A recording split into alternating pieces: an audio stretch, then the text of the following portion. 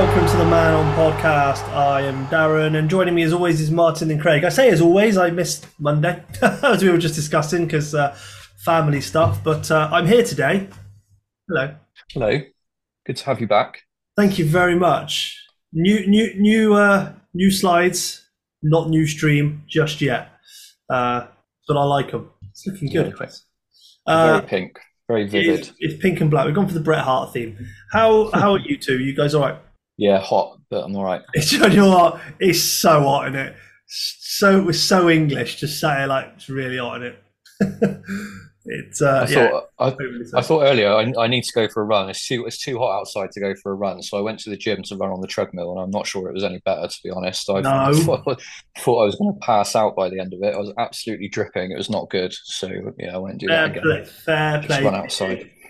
That is dedication. Fair play to you. I can't be asked for that. I might just do what Craig does next time and wear a vest. I've been for a run today. I had to run down to the end of the garden earlier because it actually fell down with rain for about 10 seconds. All the laundry was on the line. So I had to run down the end of the garden, get all the laundry in. By the time I brought it all back into the house, it stopped raining. I had to go all the way back down the end again to put it all back out again. We had a few spits. I'm not going to lie. If it rains heavily now, I'm going to go and lie down in the back garden. Just like, can't wait. That's the stint of my exercise today, doing that. Yeah, I messed around with the kids at one point, so that was mine. Football and that. Can't go with anything more. Cool. Well, we've sort of made a mini series of different of the last sort of 3-4 pods have been, looking at looking at differentials, how to win FPL in terms of what game rank you need, and we continue that little mini series on today. So how do we gain an edge in FPL? Let's go with this. Martin, do you want to explain this one? Well, Craig made the slide, so I'll let him do this, right? Craig. My apologies. It's too hot. I think over time, there's been different ways that you feel like you can get an advantage over other managers. Obviously, now we've looked at what the overall number one did in terms of playing his season and how he played week to week almost, and good weeks and bad weeks. Is that an edge now for us over other managers? Maybe, because they're not going to.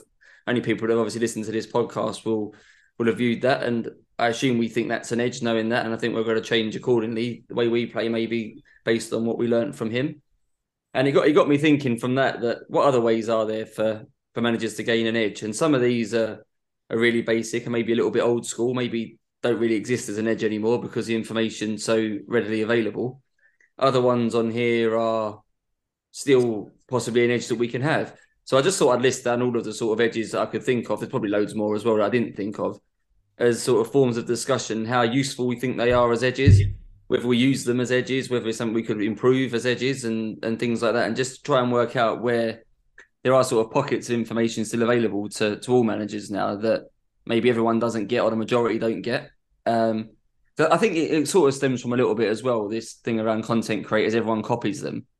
And so where's the edge now? Because if you listen to the right content creator and just copy all their moves, then you'll end up with a really high finish. And there'll be a lot of people that do that. So given those sorts of resources that are available now, where do we get an edge from over those sort of managers, really? Because I say it seems like you can play casually for 5 minutes a week, maybe listen to one deadline stream, and you can do really well if you want to play like that and pick the right content creator. But as managers that are as engaged as we are, you've got to fancy us to beat those sort of managers, right? You'd like to think. So where do we gain those edges? So here, someone else can read them out, but a list of, I don't know if we go through them section by section, but a list of what I feel like are edges or possible edges on the screen. And I say, yeah, which ones do we use? Which ones don't we use? Which ones should we be using? Which ones don't really exist as an edge anymore? Just a sort of something we can discuss, really. There's no sort of theme for this part. No, that's fair enough. And for the benefit of audio, I can happily read them out. Obviously, you've got statistical, so that's basic versus useful. You've got heat maps and you've got average positions. For playing styles, you've got inner maverick and a rules-based playing style, which we'll come on to a bit later on. We've got tools, so fixture tickers, algorithms, and EO analysis. Attitude and commitment, so planning ahead, price changes, team news.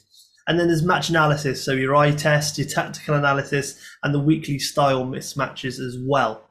Probably just talk through all these one by one, shall we? And just see what we think, whether there's an edge there, whether we should use it. Probably just go top to bottom, shall we, Darren? You can start us off. It can do, yeah.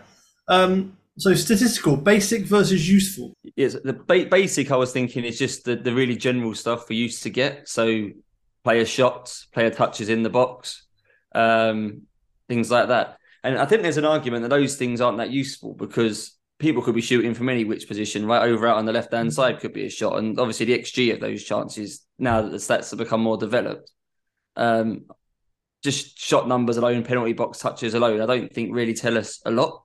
10, 15 years ago, they were sort of the main stats, it felt like, and people use those to make decisions. It feels like we've moved on from those sort of stats, and now we're getting, say, XG of chances that are more useful. I say where in the box people are actually shooting from. You get maps, little crosses, don't you, around the penalty box, the shots coming from. Is that like on the 6 yard line? Is it just slightly off to the left?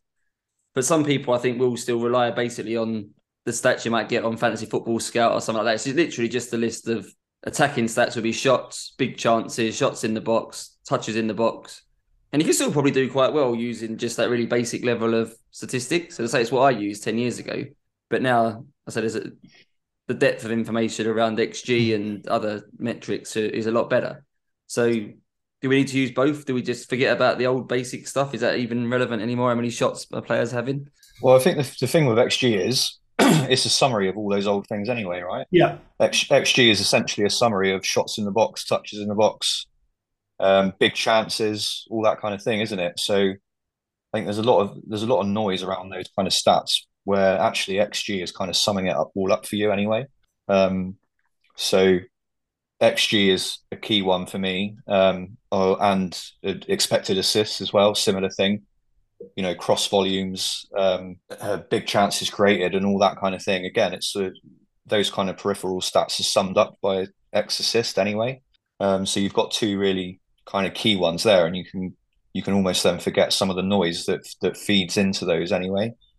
I do like the two you've put there as well, heat maps and average positions, because obviously XG, for example, it doesn't tell you the whole story because there needs to be a shot in the first place for any XG to happen, right? So if a player isn't getting in good positions, is hanging around the 6 yard box a lot, is kind of almost getting on the end of things. They'll have an XG of 0 if they don't actually get their toe on anything, right? Because if you don't actually have a shot or an attempt, then your XG could be 0, but you could be popping up in really dangerous positions all the time. So I think the three you've got there are kind of the key ones for me, with the statistics being XG and XA above anything else, personally. I'm only slightly weary of XG because I remember early in the season, it must have been about 10, 12 game weeks in. So it wasn't a really small data source. It was a bit more than that. But Darwin Núñez, I think at the time, had a higher XGI than Erling Haaland. And I think Haaland had maybe 8 to 10 goals at this point. It was early-ish on in the season. But I think Haaland was going along with an XGI of about 1, which is obviously really good. Most really good strikers, normally about 0.6, 0.7. But Darwin Núñez at the time was about 1.08 or something. He obviously wasn't getting the returns that Haaland was getting and never actually did get that. So if you relying purely on XG numbers and things, he'd have been in everyone's team, right, Darwin? I think I went there for 2 or 3 game weeks. I think you said last week, Martin, you did, and then quickly had to get him out again. Yeah. So I guess we have been led down by these things at some point. I mean, they're there as a let's be fair, a tool, and kind of what we're talking about right now are tools. It doesn't surprise me that he had that slightly higher XG than Haaland at the start, because he was taking a hell of a lot of shots, but at the same time he was doing nothing with it. If you remember, he was chastised for being quite selfish early on. There was 1 or 2 times potentially that he went through and could have squared it and didn't, took a shot. It's all adding up to XG, isn't it? So XG is obviously a nice little statistic. I guess you could look at that, and would you punt someone over with an XG of 3 over 1, for instance? You probably would, if that's what you were, if maybe it was a consideration of 2 players. But in reality, it can't be the only thing that you look at without the backup of heat maps and potentially average positions as well. So that there, the statistical part literally goes hand in hand with each other, I think. I think my use of statistics has gone down. I don't use XG as much as I did, even probably at the start of the season we've just finished. I did use it quite a lot early on, but near sort of midway point after, I didn't really even consider XG when I was picking between 2 or 3 strikers, for example, who I wanted to bring in. The XG didn't come into it. Average positions, I think, has become a bit more of my sort of regular focus.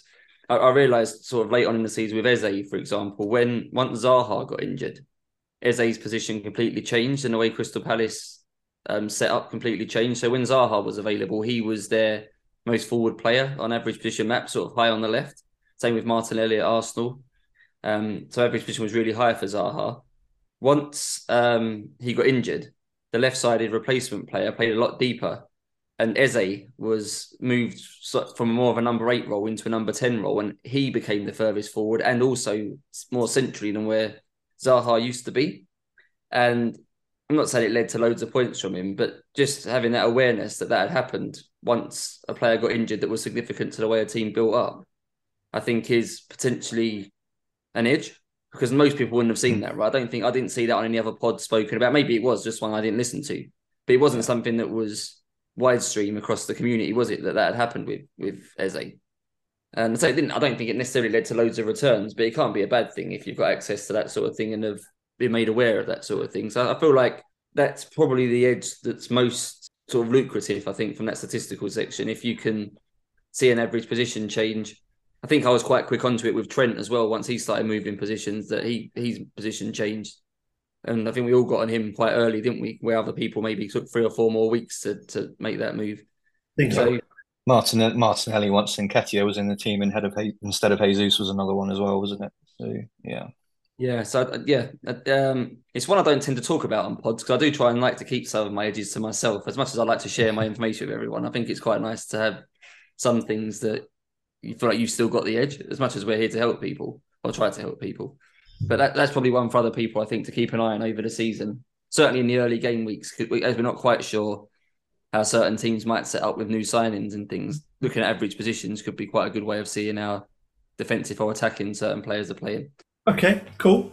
So let's move on from statistical. Let's go for tools next. We'll go down the list. So fixture tickers, algorithms, and EO analysis. Now, obviously, we've done a bit on EO analysis, haven't we?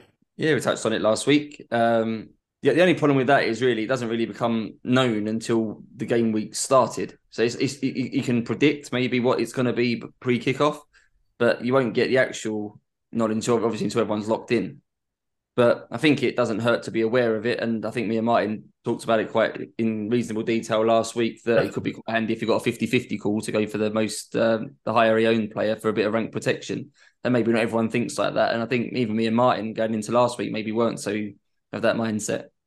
So I think that one is maybe an adaptation for all 3 of us. It could end up being this season. But I think it's something that could end up being a good or bad decision maker for you. Yeah, I think there's tools like Live FPL, for example, isn't there, that shows you like a team of threats around your rank and things like that. So there's things you can look at there where you could say, okay, well, I've got a lot of those covered off, or you might look at it and think, bloody hell, I've got only a couple of those covered off. And then again, as we touched on last week, like if that helps sway like what you think is a tight decision anyway, then I don't think that's a bad thing to do. Algorithms isn't something I use at all. I kind of feel like that's taking the game away from me a bit too much. And is making decisions for me like in entirety. Like I would never just purely use an algorithm, just log on like a Friday and log on to one of the websites that says this is my suggested transfer for you. I would never start going down that route, because then to me I'm not playing the game anymore. So personally, that's a step too far for me. But if other people want to use them, then obviously that's their prerogative, and I wouldn't criticize that necessarily. But they're not for me. I don't think they're for any of us, are they? Really? No. Fixture tickers, obviously the last one. That for me is, I think, is a big trap I'm falling into. Obviously, the FPL site has an FDR, which we kind of use in our slides sometimes. What's coming up, and it's got the green, the red, etc. for good and hard fixtures. But I think I often fall into a trap of seeing somebody with a load of green fixtures based off whatever it is that creates that, and I punt potentially somebody who's got, let's say, 3 green fixtures, and I probably shouldn't, and I should probably more, instead of looking at fixture tickers and that type of thing, look at where they are in the table, their last few games, and form and stuff like that. But sometimes I'm very simplistic in terms of saying, and I'm Craig's sort of smiling here when I say this, I'm very simplistic in as much as I say, oh, Man United versus, let's go, Southampton is a green fixture. Let's just go all in on Man United. But Man United haven't maybe scored in the last 5 games. So why would now be any different just because I see a green? So fixture tickers for me, I do want to kind of carry on using them, but I need to be really strict with myself in terms of what I'm seeing, and there needs to be more data behind it to make those decisions. They're not updated, are they? So obviously Lampard became Chelsea manager as an example, and that suddenly became a green. I think playing a home game against Chelsea was a green with Lampard as manager, when probably pre-season it was a red. And if you go purely by the colours, you look at a section of red and it could have been like Chelsea at home and, I don't know, Liverpool at home through their bad patch or something. And you could argue in those periods of time they weren't red fixtures. So yeah, I think you do have to maybe just take another 10 seconds and look at them rather than go by the colour. And say that they're all guesswork, aren't they, based on the current season, what's going to be exactly. The algorithms point quickly is quite a good one, because I don't use FPL Review as an example, but I know a lot of people do, not necessarily to be told what to do, but as a way of clarifying what they're thinking about doing. So again, if they've got a 50-50 call, they maybe use Review to pick one. If they're not sure about captaincy, or they're thinking about captaining someone but they're not sure, they'll use Review for a second opinion. I guess I don't hate that too much. I think I just see myself as there's quite a lot of players, probably in FPL now, that don't watch regular football, and probably in some cases never seen a game of football in their life. And somehow they play FPL every year because they play it purely from a modelling standpoint and a statistical analysis. And I think I set my goal out to beat those people. I feel like I should be able to beat someone who doesn't actually watch football. So I don't use them for that reason, because I don't want to become someone like that. Maybe it would help my game a little bit if I did log into FPL Review and sort of triple check a decision based on what that's suggesting. But I think I'd be like what you said, Mike, and I think I want to back my own decisions, not be dictated to by an algorithm. Yeah, we never. Yeah, and I think using EO analysis is different, because looking at EO that's just gameplay, right? You're considering risk versus reward. So I think looking at EO is different to looking at an algorithm from that sense, because when you're looking at EO, you're just considering a bit of gameplay. That's all.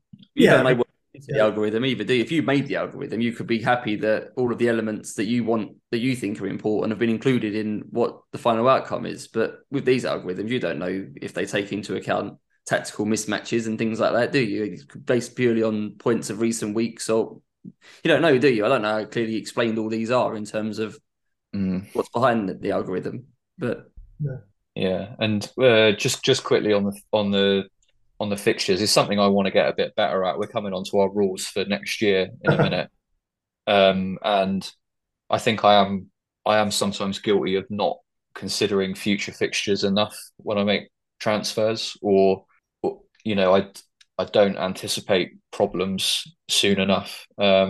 So I just want to look at, for example, ending up with 6 players in a Man City Liverpool game, for example, when you maybe could have made a slightly different decision that could have avoided that.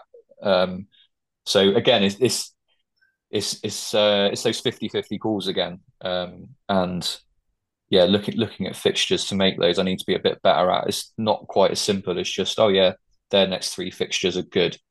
I want to get better at looking at actually how it impacts the rest of my team. Cool. But yeah, in terms of the color coding, yeah, I don't really pay any attention to that. I just use my own judgment. I need to get better at making sure I don't have a defender playing against a striker quite as often as I seem to. Again, that comes into fix. Like that happens to me loads. We've got some of our rules coming up anyway, but we can always add a few more that maybe didn't get written down. There's 1 or 2 I was thinking of just now based off what we're talking here. I thought, yeah, I do that a lot actually, and I don't need to. Cool. All right, let's go for playing style then. So an inner maverick or a rules based, considering we were mentioning rules 2 minutes ago. It's difficult, that one, isn't it? Because there are one or two certain rules that I do apply to myself. Obviously, next year we're all looking at rules, and we want to try and hold each other to these rules as well. I'd probably say there's much more of an inner maverick about myself in terms of FPL than there is the other one. I do take stupid risks, and it usually doesn't pay off. And that's exactly what an inner maverick is. So that's normally my playing style. But I would definitely say anybody who's got the play style of rules would fare better. I think the point was when I raised it, Darren, I think you need to have an inner maverick. I don't think not every FPL manager's got one. I don't think they've got it in themselves to take the risk. So I think you need to retain an element of it. You maybe need to tone it down a little bit and think about your rules before you go ahead and do the maverick move. But to win FPL, and probably even to do top 5k or something, there are times you are going to have to be a maverick, whether it's with a captaincy, whether it's going to be with a transfer. And especially those that follow the algorithms every week and the content creators every week, they may end up just playing the safe play all 38 game weeks. There's nothing wrong with that, but there's only so far you can get by doing that, I think. And you need to have that inner maverick in you that, say, don't use it every week. Maybe don't use it too often in the season, but you need to have the capability of actually being that guy. And then that's the important thing. I think the key for me in that is only do it when you really, really believe in it. Like I've been guilty in the past of trying to do a maverick move because I feel like I've fallen behind a bit, or I'm just a bit pissed off. So I just think, oh, fuck it, I'm just going to do that just because I feel like it. And I don't really believe in it. But again, the previous pods we've done, we've seen that it's okay to have a handful of bad game weeks. The winner had a good handful of bad game weeks and another good handful of average game weeks and all that kind of thing. So I think being maverick just because you're not happy with your rank, or just because you're pissed off with the previous week, you're pissed off with a good player that just hasn't just had a couple of bad weeks, but is highly likely to just come good again, all that kind of thing. I think that's what you need to try and avoid, and only go against the crowd when you really strongly believe, actually, I think this is a week where I really don't agree with what everyone's doing here, and I am going to do it different, and I understand why I'm doing it differently. And it's because I genuinely believe that that I'm right and they're wrong this week. And there may not be very many of those weeks, but then again, that's probably not a bad thing. I stick by it when I captain Havertz over Salah, whatever it was 2 years ago, that 8 out of 10 times, if you rerun that game week, Havertz gets more points than Salah. Salah's not going to score a hat-trick away to Man United every week, and Havertz isn't going to blank in an 8-0 against Norwich or whatever it was every week. I don't think that was a bad call. It was a maverick call, and it went horribly wrong in that week. But I think you need to retain the ability to, especially once it's gone wrong as well, you need to still keep believing and have the wherewithal to actually go through and do it again, I think, next time, and hope that next time that the result is what you think it's going to be. But some people will just be put off for life, won't they? Once they be a maverick once and it goes wrong, and or they'll do that and then they'll do something maverick that they don't really believe in the next week to try and make up for it. And I think that's the thing to avoid. I mean, you did it then because you genuinely believed that was the right thing to do, and it didn't come off, and shit happens. But knowing you as I do, I very much doubt that you then spent the next couple of weeks doing stupid things that you didn't believe in to try and make up for it. You're talking to Craig there, definitely, not me. I mean, you've touched upon a rule there, obviously, I'm trying to implement it myself, but you're right. I think when you have one of those game weeks where you choose, let's go Havertz over Salah again, and it doesn't pay off, you've got to look at that and say, well, was that a stupid move? Or, you've got to be able to actually differentiate between the two. Was that stupid, or actually was that just really unlucky? Because, when Salah blanked in that 8-0, 9-0 Bournemouth, or Southampton, I can't remember what it was now. Bournemouth it was, yeah. Yeah, Bournemouth. Again, absolutely nothing wrong with going for a Salah captaincy against that. Everything, the majority did, so you probably wouldn't have lost too much. But the point is, you wouldn't look at that and go, well, I personally didn't look at that when I saw it and thought, well, that was a terrible move anyway. What was the point? And get really angry about it. It is just one of those unlucky things. You would have expected it to happen. Okay, we're done on playing style. Should we move on? We've got 2 more. Yeah, let's move on. Cool. So attitude and commitment. So planning ahead, price changes, and team news. These suck for me really hard. This is what these are three that I'm really terrible for. Uh, I don't often plan that far ahead. And when I did at the end of this season, because we were talking about it, and I made a spreadsheet of like the last 6 game weeks. Miraculously, I went up 200,000 places to where I finished. And I got to put it down to the fact I made a concrete plan with no stupid punts, and it paid off. But so planning ahead, I do need to get better at, but it's something I've not really done much. Price changes, it's the first season, I've got to be honest, that I took price changes seriously in a way. And I know we've got a WhatsApp group, and every now and then we'd say, oh, so and so's rising tonight, someone's dropping, and it may have forced my hand once or twice. But I was listening to it more and more, and trying to make sure I didn't lose too much value in a team, so it would price me out of future moves. And team news, I'm guilty, as everyone knows, of making transfers pretty rushed and way before the deadline. So I often miss out on potential team news, and that's put me in a tricky spot once or twice. So yeah, attitude and commitment is a huge one for me. Yeah, I think you're guilty. Let's say this isn't a pick on Darren moment, but you certainly, I think, in FPL shouldn't be making transfers at like 2 in the afternoon on a midweek day. I don't get why. I feel like your transfers should be as close as possible to the deadline without risking, obviously, the site going down or something. So you get the maximum exposure to any team news there is. And that means having the attitude, the commitment, and the engagement to be focused on FPL around the deadline, which I know is not always possible for everyone, but I think you should try to where you can. And the only other time I'll make a transfer is really around price changes. And I'm especially early on in the season, I feel like I play the price game quite well. You'll testify to this, Mine, in our Son of a Gun team that was in the Great Beer tournament. There's quite a lot of good managers in there.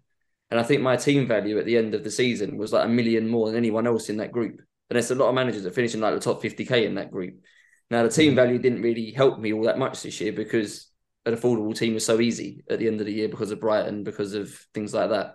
But in most seasons, if you've built up a good team value early on, it does allow you a lot more near the end, especially around double game weeks. You might be able to squeeze an extra premium player in, or a Rashford over an Eriksen or something if you've got the extra million. So I think it's quite important early on to play price changes well.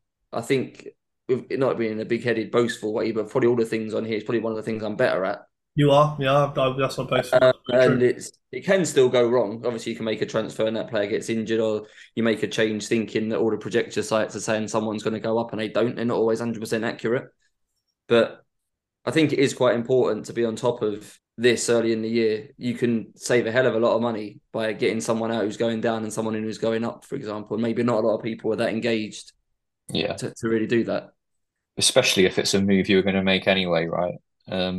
Which, I mean, that's how I tend to do it. I don't think I'm someone that would make a move just because the prices are changing and I'm scared that everybody's doing it. But I do tend to try and have an idea of what I might want to do early in the week, so that then I can keep an eye on it. Because I don't want to lose like 0.2 or even 0.4 on a move, because the person coming in's gone up 0.2, the person going out's gone down 0.2, and I was going to do that move anyway. You wait for a press conference, but don't tell you anything, and you've lost 0.4. Yeah, exactly that. Yeah, bloody Pep. So early in the season, I am liable to make early moves for that reason. But I think in the second half of the season, not so much. The second half of the season, I kind of prefer to think to not worry about that. I just watch a team news stream like on a Friday, or Planet FPL is the one I use. It was one of the reasons I pay for Patreon, because then I can watch James's team news streams before all the deadline stream shit kicks off, and it all feels quite zen compared to a deadline stream. So then I'll tend to do that and be like, okay, yeah, pretty confident they'll play, and then try and make the transfer in the morning if I can. So yeah, different strokes for different times of the season, or depending if the prices are changing, really.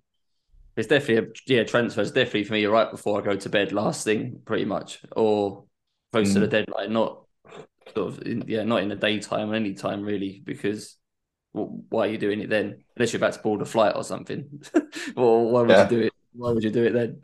Yeah, I mean, so I did start. I did start at the end of last season to put time in my calendar actually to on a Friday afternoon to look at potential transfers, and then I would make them Saturday morning because it doesn't take 2 minutes to jump onto the app and make some transfers, unless it's a Friday deadline, obviously, and then it would be Friday afternoon.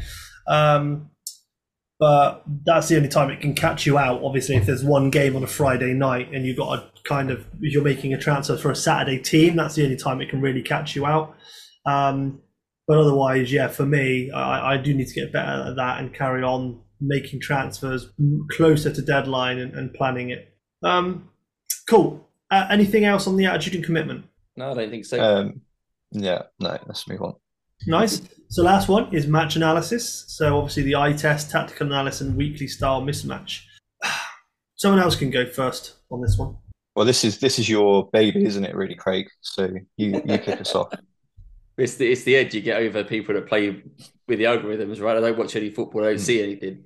They don't see if someone's right-footed or left-footed. They don't see if there's an opportunity if a team's playing a certain style. I wouldn't see that John Stones played as a number 8 in the Champions League final. I just see John Stones and probably think he's still a centre back. And he was terrific, by the way. Yeah, he was very good.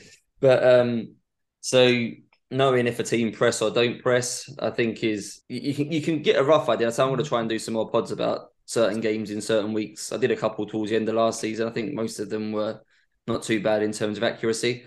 So try and look at a game where one team is potentially in line to be very dominant over the opponent, and then try within that to look at, hang on, this team's weak down this side, or this player gets caught out of position a lot in this position, and X player can then take advantage of that. And so I think I can't see algorithms being deep enough or on it enough to be on top of these sorts of things. This feels like the area, if you are engaged enough and do watch enough and within reason know what you're looking for, this feels like the big edge now to me over the majority of players that maybe a bit more casual. I don't even know how many content creators maybe go deep in this sort of stuff or even value this sort of thing as being something that's worthy. But to me, it feels like there's some big advantages here, especially if you're looking at, we've said before, Martin, about having sort of 8, 9, 10 plate players and a couple of rogue picks as the differentials that might give you that extra 4 points to get you up the another million places up the leaderboard. Having this sort of analysis might be the difference to know which player to get in one of those 2 rogue spots, and that feels like that could be the big edge, especially if they're very low owned, right? Yeah, definitely. Yeah, it's something I'd like to be better at. Like, I think, the pods you started doing towards the end of the season were really well received, and I listened to them all, and really, really useful. It's not something I profess to be a natural at. I didn't start last season. It came up. I started getting more into it as the season wore on. I wouldn't know anything about this really. Started last season, hence why I made such bad predictions when we did the predictions. Yeah, and I was quite good at the predictions. I think the thing is with me, I get I think there's certain types of players that I'm good at having a gut feel for, and there's certain teams and certain matchups that I'm good at instinctively. Like in my head, there's like 1,000 things going on, and I am quite good at kind of processing it into a couple of seconds where I think actually, yeah, this might happen, but actually articulating why is not always something that I'm great at. And I do, yeah, I do think I do get a good feel from watching live games, when a player is a good fantasy asset and when they aren't. But as I say, articulating exactly why is something I could definitely be better at, and maybe that would just enhance that a bit more, isn't it? I think it's one of those things where I want to start trusting myself a bit more, because I do feel that there's been a number of times this season where I've fancied a kind of eye test pick or a matchup pick with a kind of fixture pick, and then I haven't done it because I haven't found any confirmation bias anywhere. It's like what nobody's or even I found people talking like against it, and I've been guilty of doing things sometimes this season that I don't really believe in just because everybody else is saying it. So I do think I want to trust myself a bit more with the eye test this year. And if you're limiting that to 1 or 2 spots in your team, you can probably take the risk, right? Say, if you've got 4 or 5 of these sorts of players, then dangerous. But 1 or 2, I think, is is fine most weeks. Yeah, I think so. I mean, I test for me. I do watch a lot of football, but I find myself just enjoying watching football too much to really look at it and go, oh, that person's in said position. They're getting up really high. That's a great idea for fantasy type thing. I'm just enjoying the match as it is, and I kind of maybe should look at a match, but also record it at the same time, watch it to enjoy it, and then play it back and maybe have a look at analysing it. And if I had the time to do so, would be fantastic. But I find myself just watching football because I enjoy watching football, and that's kind of why I watch it. I'd like to be able to be more tactical minded to look at players. Like, to me, I won't miss obvious things like you mentioned, John Stones. It was very clear to see that he was not a central defender. He was playing higher. He was in midfield, and he had a really good game. So for me, next week you'd be thinking, well, if he's listed as a defender, John Stones is probably a good pick to have as an FPL asset in that sense if he's going to be doing that. Much like Trent at the end of this season, he was not a right back. He was pushed way up, and so those things are obvious to spot when you do eye test, I think. But yeah, the other intricate little things, like when you mentioned like how high Martinelli gets and stuff. I mean, I know he was getting in decent positions, but to me, he was just getting in decent positions. I didn't really think of it tactically like he's the most forward midfielder and almost playing like a forward. That kind of thing didn't really come to my mind too much. So like Martin, it's something I need to get better at. It might be worth, I'd say, everyone's got their own time and how they spend it, but I think you can see enough just by watching Match of the Day. I don't think you need to watch 60 to 90 minutes of every match to see things. If a game finished and you looked at the average positions on one of the various apps that show you this sort of thing, took note of average positions, and then maybe went to watch the Match of the Day highlights to see if the player made use of that average position or how they was getting the ball, you'd probably see enough to notice odd bits and pieces, and that could be a good starting point for both of you even. I'd say I don't think it has to be a massive time investment. Probably just by watching excuse me, I guess we will watch Match of the Day most weeks anyway. I think it doesn't need to be any more than that. Yeah, I try to. Absolutely. Bit difficult, but yeah, I try to. I'm probably up early enough to watch it on the morning, the day after Saturday. That's what I do. Yeah, exactly. Bloody kids. Right. Are we done on the gaining an edge and the different ways we can?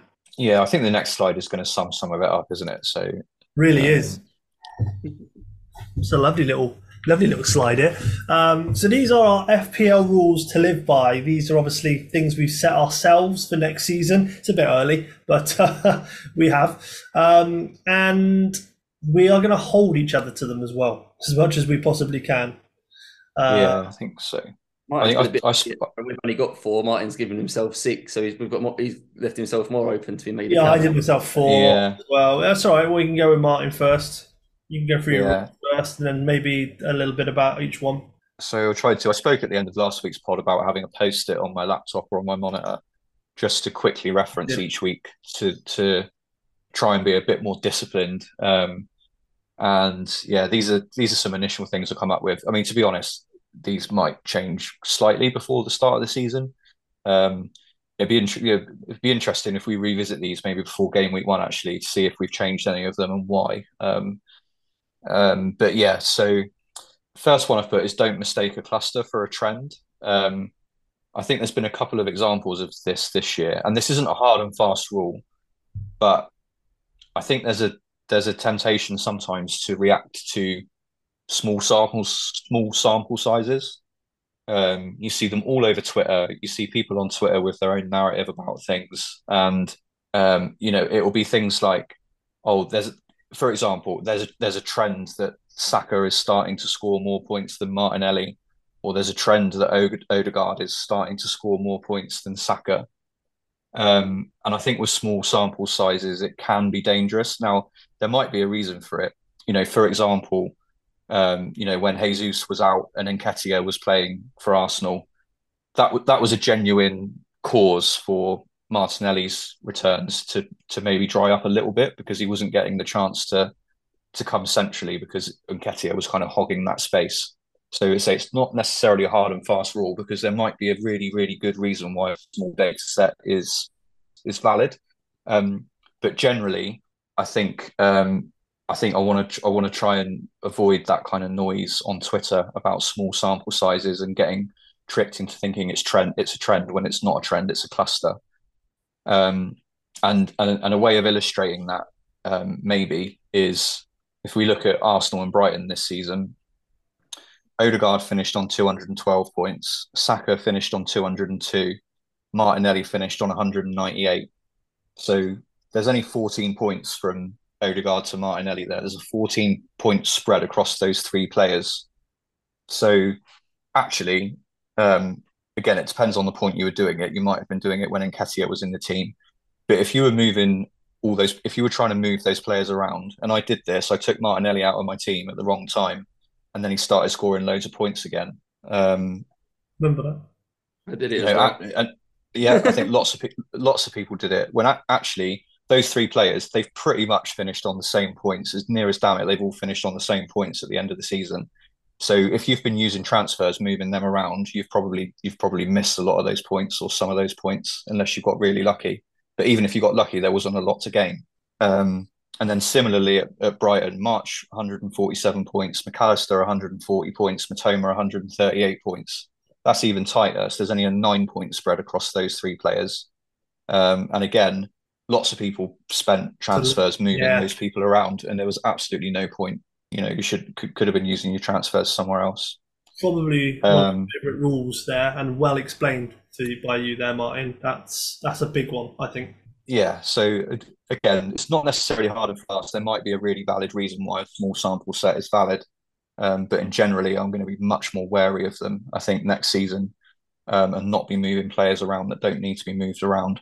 Don't replace a problem with another. I'll just make a quick point on the trend thing. It could be as well. Yeah. A player's got say they've got 3 attacking returns in 3 weeks, but they could have been playing, again, let's use it as an eye test example, 3 teams that don't press very high or something like that, and that's why they got the returns.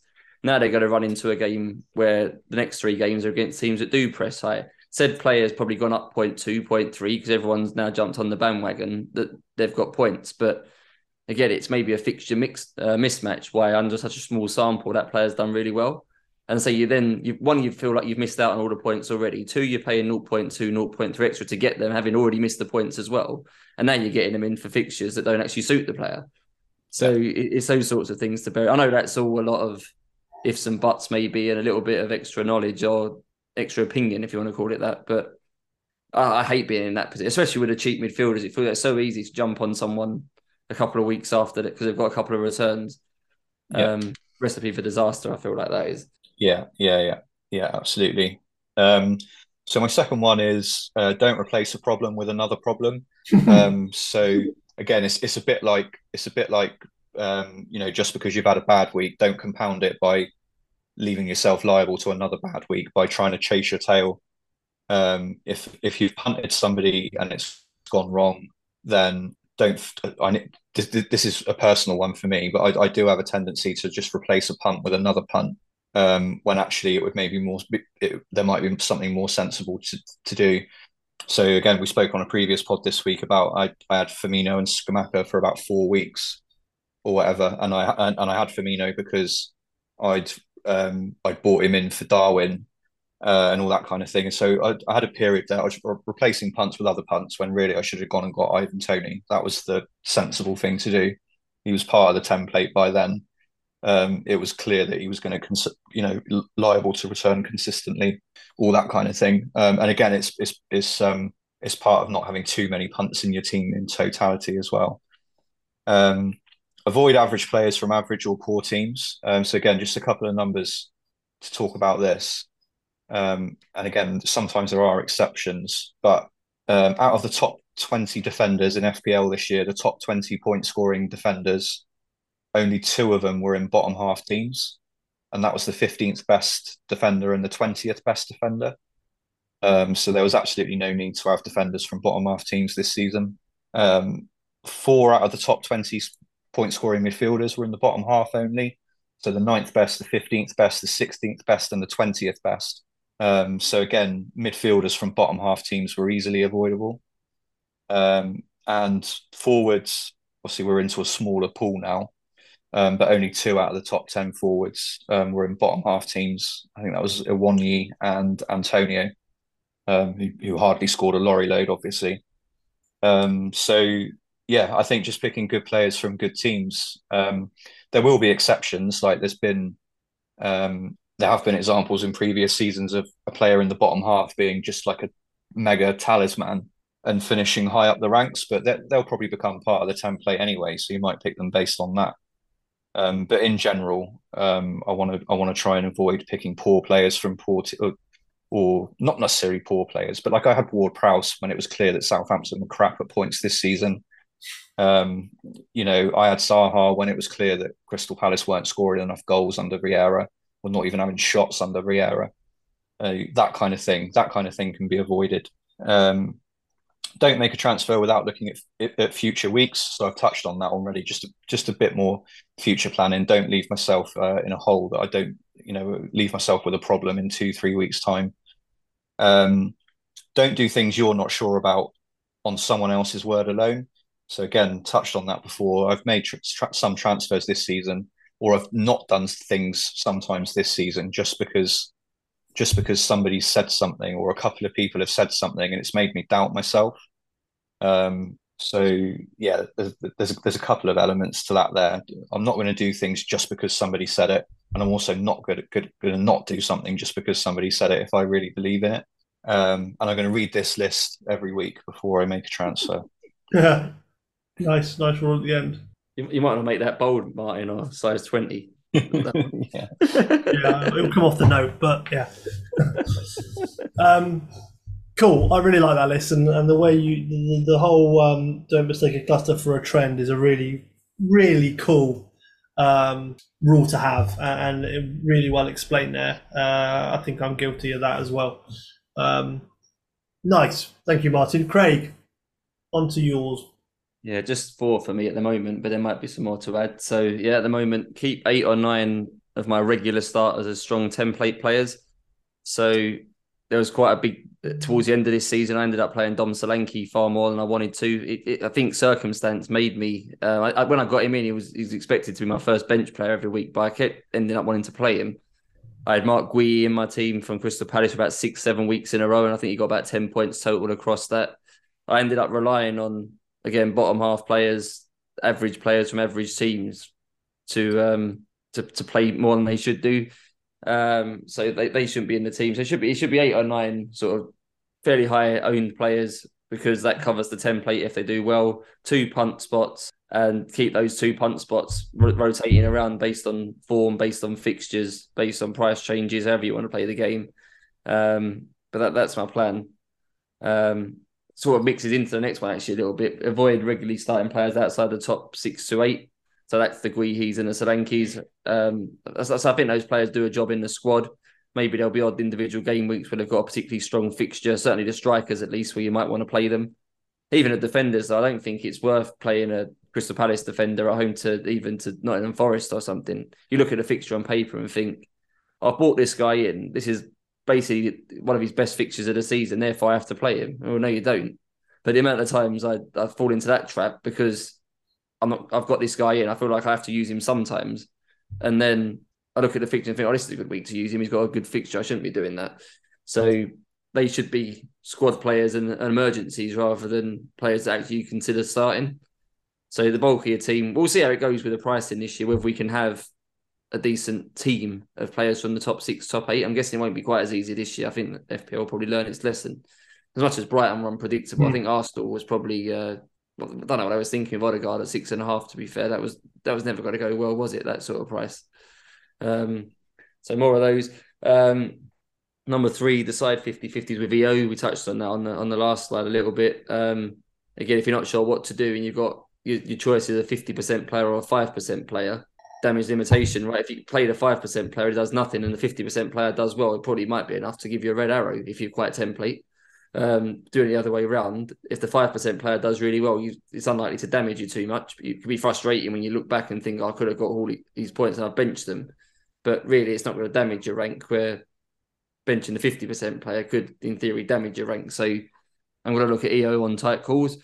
And then the last one, don't be a smart ass with chips, and try and keep them with the second half of the season. We touched on it last week that I use a lot of my chips in different weeks to everyone else. That can work, but it hasn't in the last 3 seasons, I don't think. All of my weeks using my chips haven't gone especially well. So I should just fall in line, I think, with a template a little bit more. And as we touched on again last week, keeping it for the second half of the season to use around doubles, blanks. Even if you've got, say it's game week 9 and your team doesn't look that good on paper, it's not worth burning a free hit on it. There'll be a better week to use a free hit later in the season. So don't get tempted to, unless we get a random double game week in game week 10 or something where a superstar player's got 2 good games, then maybe you could use a bench boost then, but I don't see a circumstance where we'll get that. So yeah, that's my 4 main ones. And there was another one on I'll have to listen to this back after, because there was one on the last slide that I wanted to add and I've already forgotten what it was. So we'll add a couple of other ones to this, but yeah, that's where I am for now. Nice. Yeah, I think Martin mentioned revisiting it by game week 1. I definitely think that we can probably come up with another 5 for each, another 5 each anyway, in all fairness. I'll jump on mine then. So don't pick inferior players just to get team coverage. I fell very foul to this season when, as Martin mentioned, Ivan Toney was the play, and I couldn't afford him. So I went for the next best thing and went for Brian Mbuemo. He did nothing. The points came out of Toney. I got nothing. And, I think back to myself, maybe the person I got Mbuemo in for did need to go, but there was probably better people than Mbuemo. But Brentford had what we thought were good fixtures, and potentially it was, but I couldn't get Toney. So at the end of the day, I should have potentially gone for someone else or not made the move at all. Because I then had another player I had to get rid of when they were doing nothing. And it wasn't until the final 2 or 3 games that Brian Mbuemo actually did anything. That's a big one for me. Yeah, I remember you getting Eriksen when you couldn't get to Bruno. I know there was a big price discrepancy, but you tried to get Eriksen for a block, didn't you? I think you had, did you try and have Paqueta rather than Bowen and things like that as well? I don't know if that was purely... I've done it once or twice. Yeah, I did. Paqueta I had at the very start of the season when I could have... when I couldn't afford Bowen. You're absolutely right. I went to Paqueta, and I think he scored 1 in the whole run of games I wanted him for, so that was a bit damning. I was looking at Eriksen, but I did get to Bruno in the end. I learned my lesson from Paqueta and Toney and decided Eriksen was not the play, and Bruno was. He still did nothing, but everyone had him, so it was all right. I can accept that if everyone else has done it. So the one obviously we've talked about a lot in the last couple of weeks and today in general is you plan your transfers and don't make them earlier than necessary. This for me applies a bit more to potentially Sky than it does FPL in reality, and that's we all know that's something I need to get a lot better with, and I'm hoping that you guys are going to help me with that this season. We've discussed that as well. But with FPL, I am known to potentially make a transfer earlier than I should, not wait for team news. I haven't done it loads this season, but in past seasons it has cost me. But I don't think I've made the mistake too much this year. So it's still one I need to put in front of me and make sure I don't do that. Life is busy, as everyone knows. I got 10,000 children, so I sometimes have to find that free 2 minutes to make a transfer. But generally I could probably make them Saturday morning and it's fine. Pick fewer rotation risks and punty players. If anybody saw, in fact, no one did see, because obviously you guys talked about it last week, but I had notes made for that, and I had a wildcard team I had created in game week 6, and it was the most hideous game week 6 team you could have ever seen. If you guys can remember, it had... on the slides, Darren. It was on the slides last week. We all saw it. You did, yeah, the Sterling one. Yeah. You did show it, yeah. Of course you did, because I said, thanks for taking the piss out of me so much, Craig. It was awful. For a wildcard team, I tried to be really clever. Instead of doing, let's say, a template team with maybe 2 or 3 other players who were a bit off the scale, it just was full of punty picks that I thought would miraculously do well, although they never had. And suddenly I would be getting over 100 points a week for a couple of weeks and be up number 1. So it had Sterling, it had Ward-Prowse in it. The defense was fine, as you pointed out, but what you said on the pod when you did it was, oh, his defense is actually okay. I had Trippier, I had Trent, I had Van Dijk. I think I doubled up on that, and James and Saliba, I think. yeah, Saliba and someone else. And genuinely, you were like, the defense is fine, and it was. However, I also thought that's a lot of fucking money spent in that defense, and there was, and that really maybe limited me in other places, which is why my team then potentially my next most expensive player was apart from Haaland was probably Sterling at like 10.6 million. Awful. So yeah, terrible team. So I've got to learn from that. I don't need to pick players who are potential injury risks like Reece James. I don't need to pick people who are real big punts. It goes back to your point, Craig, about having eight, nine template players and then a few around it. I think that has to be the play. I think we've seen that from our research this year into what other people have done. That is unfortunately the way to play it. Unless FPL change their rules and do something miraculous, that's the way most people are going to have to play it. And unfortunately, we did all end up with a very similar team at the end of this year, and that goes for everybody really. So it might get a bit stale in that sense, but it's the way to do it if you want to win. And then don't panic after a bad game where you can take hits to fix things. That are not broken. We're all guilty, I think, potentially of getting a bit upset when a game week doesn't go our way, when you look at it on paper and think, hey, that's a really good team, and then it does tosh. But me, I'm reactionary. I get way too annoyed about it, and I'll just smash out 3 players then for a -8 or something, and get 3 probably no hopers in. And then what will happen is the next week, the people I took out, they'll perform. Because they were probably solid picks before, but I just got annoyed with them not scoring and got rid of them. And I really need to not do that. My hits this year weren't terrible at all, actually. I didn't take as many as I had in previous years. That's something I was conscious of anyway. But I certainly did it once or twice with a -4 to get rid of, say, 2 people and get others in. So I need to not worry about having potentially one bad game week. We've seen again from our data and research that will happen. That can happen. And if you're getting a couple of 600,000 finish game week ranks and 1 million, and then you get one that's 6 million, you are obviously going to drop. But funny enough, I was talking to Pep a little bit on Twitter today. Pep Talk, friend of the pod, hello. And he showed me, you saw, I think as well, Craig, his game week 1 to 6, and he was hitting like 1 million. 500,000. One was in the tens of thousands, and he was really consistent. And then he got like 2 6 millions in a row a bit later on, but his actual rank only dropped by about 50k. And I thought that was quite a big thing. You see 2 6 million game week ranks in a row, and I personally I'd panic and think, oh my god, that's probably cost me a couple of million places. But actually, it didn't. It only cost him 50k places at that stage. So again, that's something to be wary of. I shouldn't panic after I see if I have a really bad game week. It doesn't matter. It's still very achievable to score high after that. But that's my rules. Thank you. Cool, good. A few different ones there. Yeah, which is good. Like everybody should have their own kind of things that they think they're good at, that they think they're bad at, that they want to do differently next season. There's no right or wrong answer. You play FPL for your own reasons, for your own outcomes, and depending on what those are, that will dictate how you approach it each week. But yeah, all good. Awesome. There we are. Literally just past the hour. What way to finish? No questions. Yeah, I didn't see any. No, we did send out the tweet quite late. Yeah, we did. There weren't any questions. I feel like it was one of those where any questions were probably likely to be covered anyway. Yeah, true.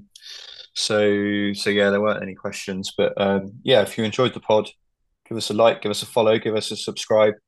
Go back and listen to the other pods we've done in this pre-season. They're all along a similar theme, but with different topics. A lot about sort of gameplay. In this off season, I think it's good we've done these pods before the game is released, actually, so that we can just talk about the actual game itself, out with being influenced by the player prices and building our game week 1 teams and all that kind of thing. I think it's good to talk about these things outside of that. So we've been doing that over the last few weeks. So go back and listen to the earlier episodes as well. And hello to hours of content out of this, by the way. That's quite good going. What's that, Craig? I haven't got 3 hours of content out of this. We've done well. We've done very well. And to be fair, we have had feedback to say, it's been really good actually. People have commented on the YouTube vids. We've had things on Twitter that people said they really enjoyed it. And I've really enjoyed doing it actually. I think it's given me a real insight to what I need to improve on, and I'm really looking forward to next year. And to me it can't come soon enough. In all fairness, I'm missing it already. And thank you to a couple of new followers as well we've had recently. We've had a couple of new subscribers to the YouTube channel, so really appreciate it if you've joined us in the last week or two. My notifications did pop off that we had some new people, so welcome. We'll be here all pre-season, and then obviously next season we're looking at places 1, 2, and 3 in the world. Yeah, we'll see about that. All right, cool. We're rambling now. Let's wrap it up. Yep. Cheers, everyone. Cheers. Bye. Bye.